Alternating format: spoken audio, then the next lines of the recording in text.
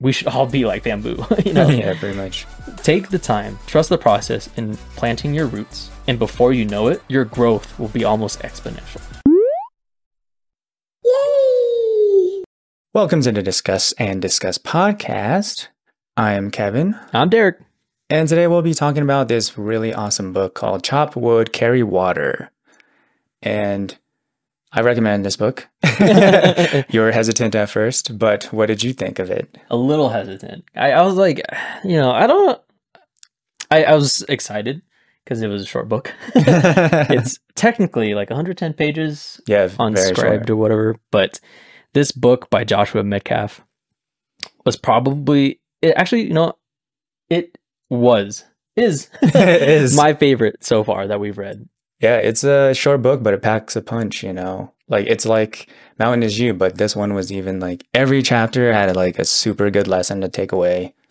And it's Mountain is You is also current, modern, but this one was more like, I don't even know. It was concise. It got to the points really effectively. And this is probably one of the only books I will reread after I've already read it. It was just so insightful. It's super insightful. Lots of wisdom to be shared from the book. And as much as we want to talk about all of them, we have to condense it. Yeah, we have to condense it. So we're only going to do one point in this episode, and we'll later on, we'll come back to it and highlight another point that we want to talk about. Yep. So today we'll be talking about this idea that your value is constant. What do you mean by that? So a little preface is that, so in the book, there's this dude named John, and he really aspires to be a samurai archer, and he wants to be so bad that he travels to Japan, and he has this Sensei Akira, and Sensei Akira is putting him through this training where he has to chop wood and carry water. For years, because Akira is like, yeah, you won't even be good or decent until 10 years, or at least 10 years. Yeah, and then he's like, what if I, train my ass off, do all this extra stuff? And he's like, 20 years. Yeah, he's like 20 years.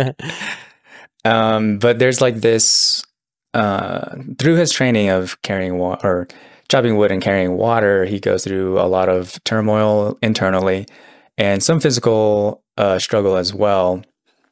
And he struggles with value because he's always comparing himself to another apprentice that is training there, that is like outscaling him, that's like doing better or seemingly improving quicker than he is. So John ends up kind of hurting himself even more so because he's trying to keep up. He's trying to catch up. He's trying to like carry more water than is necessary. And it's hindering him. It's hurting him. He's not recovering quick enough. And basically his physicality is, deteriorating faster, or he's essentially just injuring himself, trying to do too much. Yeah. He's constantly reminded to slow down. You cannot speed anything up. You have to continue to chop wood and carry water every single day, because this is set in modern time. And so it feels very modern. They talk about Twitter and all this stuff, so it's not too far behind. But in this area that he's training at, they have all the regular amenities and everything. It sounds like they have internet, but the only thing that they don't have is running water or a heat source. So that's why they have to continuously chop wood and carry water wherever its source is. It's so fascinating because it's obviously a metaphor for this journey that we always go on and stuff like that. But having the idea that your value is constant is something that we technically hear often, but the way this book presents it is so much more, it just packs more of a punch, like you mentioned. Yeah, it's like quick and straight to to the point, It's every chapter is like 2 to 3 pages, if but it hits the point home. And this one is like, well, I jot down your value is constant, It never truly goes up or down based off of results of your or based off of results or your performance. Your value comes from who you are and not from what you do. And so John was always trying to like losing his own value because he's like, oh, I can't keep up with Katsuo. And it's because he's missing the target during practice, or he's not hitting it on as accurately, or his it's not as strong when he's pulling the bow back. But Akira asked John, who would you be if everything was taken away from you? Right now, you cannot shoot and practice archery. You cannot chop wood and carry water. So, who are you? So, this leads us to the point of our value being constant, because if we base it off of results or performance, then it's like, yeah, it's always going to fluctuate up and down. Like, it's not, we're always going to feel high when the highs are good or when the good is there. And we're going to feel super low, and we're not going to be able to appreciate our successes and whatnot. So I relate to this because I pursue acting, and there's constant rejection. And it's like, I'm always focused on the result. It's not just the result of auditioning and not booking, but also the result of like trying to get something to happen. Like, oh, this is an angry scene, so I'm trying to be angry, or this is an emotional scene, so I needed more emotion or whatever. But then that's like the wrong way to look at it. And so I base my value off of like, oh, I'm not achieving it, or I'm not getting there. So then my value goes down. So it becomes like a detrimental exercise, a declining of value, which is bad because you don't want to, that doesn't help you, or thinking like that doesn't help me. Yeah, it's such a powerful statement, because one thing that comes to mind when we hear about this is like materialism, right? Do the things that you actually have physically make you who you are? You got a fancy, Ferrari, sports car, or whatever it is. You have a big old house. If you have all that stuff and it was all taken away from you, who are you in the end? Right? Like, if all that stuff you say defines you, if you do not have that, what does that mean for you then? And that's such a powerful statement in the way they present it here, because John is so focused on becoming a master samurai archer that, again, he's trying to speed things up. He's trying to, I don't think he necessarily cuts corners at all. He just, again, carries more water or whatever it is. And then he gets injured. He tries to fight Katsuo and actually breaks his arm. So he's in the hospital for a few days, and for months he cannot practice. In this time, Akira Sensei is like, again, like, this is the perfect opportunity to learn and really solidify who you are, because you cannot do the thing that you want to do, but that does not mean that your value goes down. It's so odd, because again, it's only like 2-3 pages. Yeah, no. Versus all the other books we've been reading, like Courage Is You, and The Mountain Is You, and then it's just so funny. Just thinking about like these little metaphors that he has is just makes you think. Like, again, if we didn't have this podcast, we'd probably definitely still would be who we are and continue to do what we do. Yeah, what's interesting is that Akira tells his stories of how he achieved this wisdom or insight. And he tells it in like 1 or 2 pages or less than, because he's telling it to John, but us as the reader, we take it in as digestible as it is for John. So it's like super, I don't know, in modern times, we're trying to digest things so quickly with YouTube shorts and TikTok shorts or whatever. It's like, wow, this is like a hit, a hit book. A hit book. And it's just, again, this is one of my favorite ones that we've read, because everything is so concise. It hits you so fast, yet the lessons in there are so valuable. In it's specifically this one. Your value is constant. Just remembering that, again, because you cannot do what you want to do doesn't mean that you have less value. Meaning, like, if you had the title of millionaire, also, let's touch on that, because we touched on finances before. If you have all the money, you hit your goals. You have all the money in the world, you hit your goals of having $500 million, whatever it is. Does that still mean that, again, you value yourself or whatever it is. Akira Sensei at some points talk about, people who have everything in the world and yet they're not happy. He also talks about people who have money, yet now they're afraid of losing money. Versus when they were poor, they were never afraid of losing money because they know that money's just going to come and go, right? So the flow of money. Mm-hmm. To tie into another book, but it's the flow of money. So does the money amplify who you are? Or again, do you value money so much that you let it define you? It's Tough questions. It's just a lot. Well, it's the example in the book is when we attach our value to results, then yeah,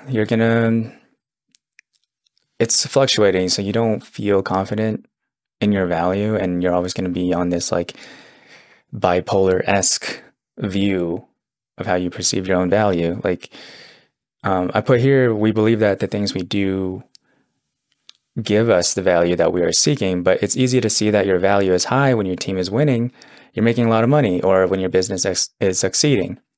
But it's just as easily to feel depressed or defeated when your team didn't win, when your business is failing, and when it feels like you are failing at everything. So then you're going to feel non-constant. Yeah. But our experiences are what fluctuates. However, your value still remains the same. yeah. I love a quote. I think this kind of he says it at the end of the book. It's not in the story, but he says that we are all human beings, not human doing. Yeah. And to me, I had to sit for a second. It was like 1 o'clock in the morning when I finished this book, and I just laid in bed thinking like, wow, we are human beings, not human doings. Yeah, it puts into perspective, because then like there's a lot of quotes out there that are like, you are what you do. And it's like, well, if you only base yourself on that, then it's like, it's too vague, first of all. And then if you take it to the point where you do only see the outcome or want an outcome to happen, then your value is, I think you just lack identity too. Ooh, So lack an identity. That's something that we all can relate to. Trying to figure out what we want to do in life, and then seeing the people who kind of found it. People always attribute like their success, like to being talented or happening overnight or just getting lucky. But most likely they just continue to do their process so much that the result just came versus them seeking the result. They probably had a goal in mind because everyone has goals in mind. But in this case, it's just remembering like, hey, it's okay to enjoy the journey. And that's the main thing about this book, I think, is chopping wood, carrying your water, is just learning to love the process. So that way you're not focused on the end result. The result comes to you. And then just making sure that you're always growing, always learning. yeah, and they use a lot of like examples like Michael Jordan, Kobe Bryant, and it's like they talk about the process all the time. And then from watching actors' interviews and stuff, they also say the same thing, like trust the process. And it's like, it's so vague when it's like a 3 sentence thing in an interview format, because then there's no context there to help you. So in this book, it's like chop wood, carry water. It's like part of the process. So then if you can figure out your process in attaining your dreams or whatever, then doing that every day so that you can get better, get stronger physically, mentally, builds that mental fortitude so that when the result does come, you're able to handle it. Yeah. And the beautiful thing behind this is that the whole process and journey is just looking for opportunities to learn and grow. There's a very specific example in this that I truly love. It's bamboo. He's like, Akira Sensei is like, let me tell you about bamboo, right? Did you know that for bamboo to grow, it has to first plant its roots? How long does it, do you know how long the roots take for it to truly plant? John's like, no, I don't know. Probably like, a month or whatever. He's like, no, it takes all in all 5 years. You're not going to see any growth at all. You're not going to see anything sprout for 5 years. But what's happening under the surface is that the seed is now burying itself, it's rooting itself so deep and so thick that it's building a very solid foundation. And then he says, well, when do you think now, when it starts growing, how fast do you think it starts growing? He's like, well, maybe a few months or whatever. He's like, no, like bamboo takes 6 weeks to get as tall and as strong as it does. People always use the metaphor of bamboo, but they have to understand how bamboo grows and why it's like a beautiful thing. Bamboo is actually one of my favorite plants because it's so resilient, so strong. But learning about this metaphor also reinforced the idea that we should all be like bamboo. Yeah, pretty much. Take the time, trust the process in planting your roots, and before you know it, your growth will be almost exponential. You don't know when it's going to happen, right? We don't know the time of anything. Yeah, but it's going to happen. Another cool thing is like you can check on the bamboo weekly or every day and you won't see anything, which is kind of like the same thing for people when it's like when you're doing your thing, no one's going to see that. So they're not going to see your improvement or whatever. But since you're the one that's trusting the process and going through the process, you already know that you're sweating or, putting in the work. And then when the result comes, everyone's going to be like, oh, good job. And then they are the ones that think that you got talent overnight, but really you've just been planting the seed for years to come. Yeah. Not only planting the seed, but watering it every single day. It's almost blind faith, knowing that sooner or later the seed's going to sprout. And when it sprouts, it's going to, be the tallest trees in the forest or whatever it is. But it's such a fascinating metaphor because he touches on another one. He uses two in one, so I'm just going to say it really quick, but golf balls. Golf balls, when they were first created, were just smooth, incredibly smooth and whatever. And it wasn't until someone noticed that golf balls that were already hit, they were, had imperfections on them, traveled further. Then sooner or later, it progressed to golf balls having dimples. The same idea Akira mentions is, when you're climbing up a mountain, you have to let the rough sides of the mountain shape you.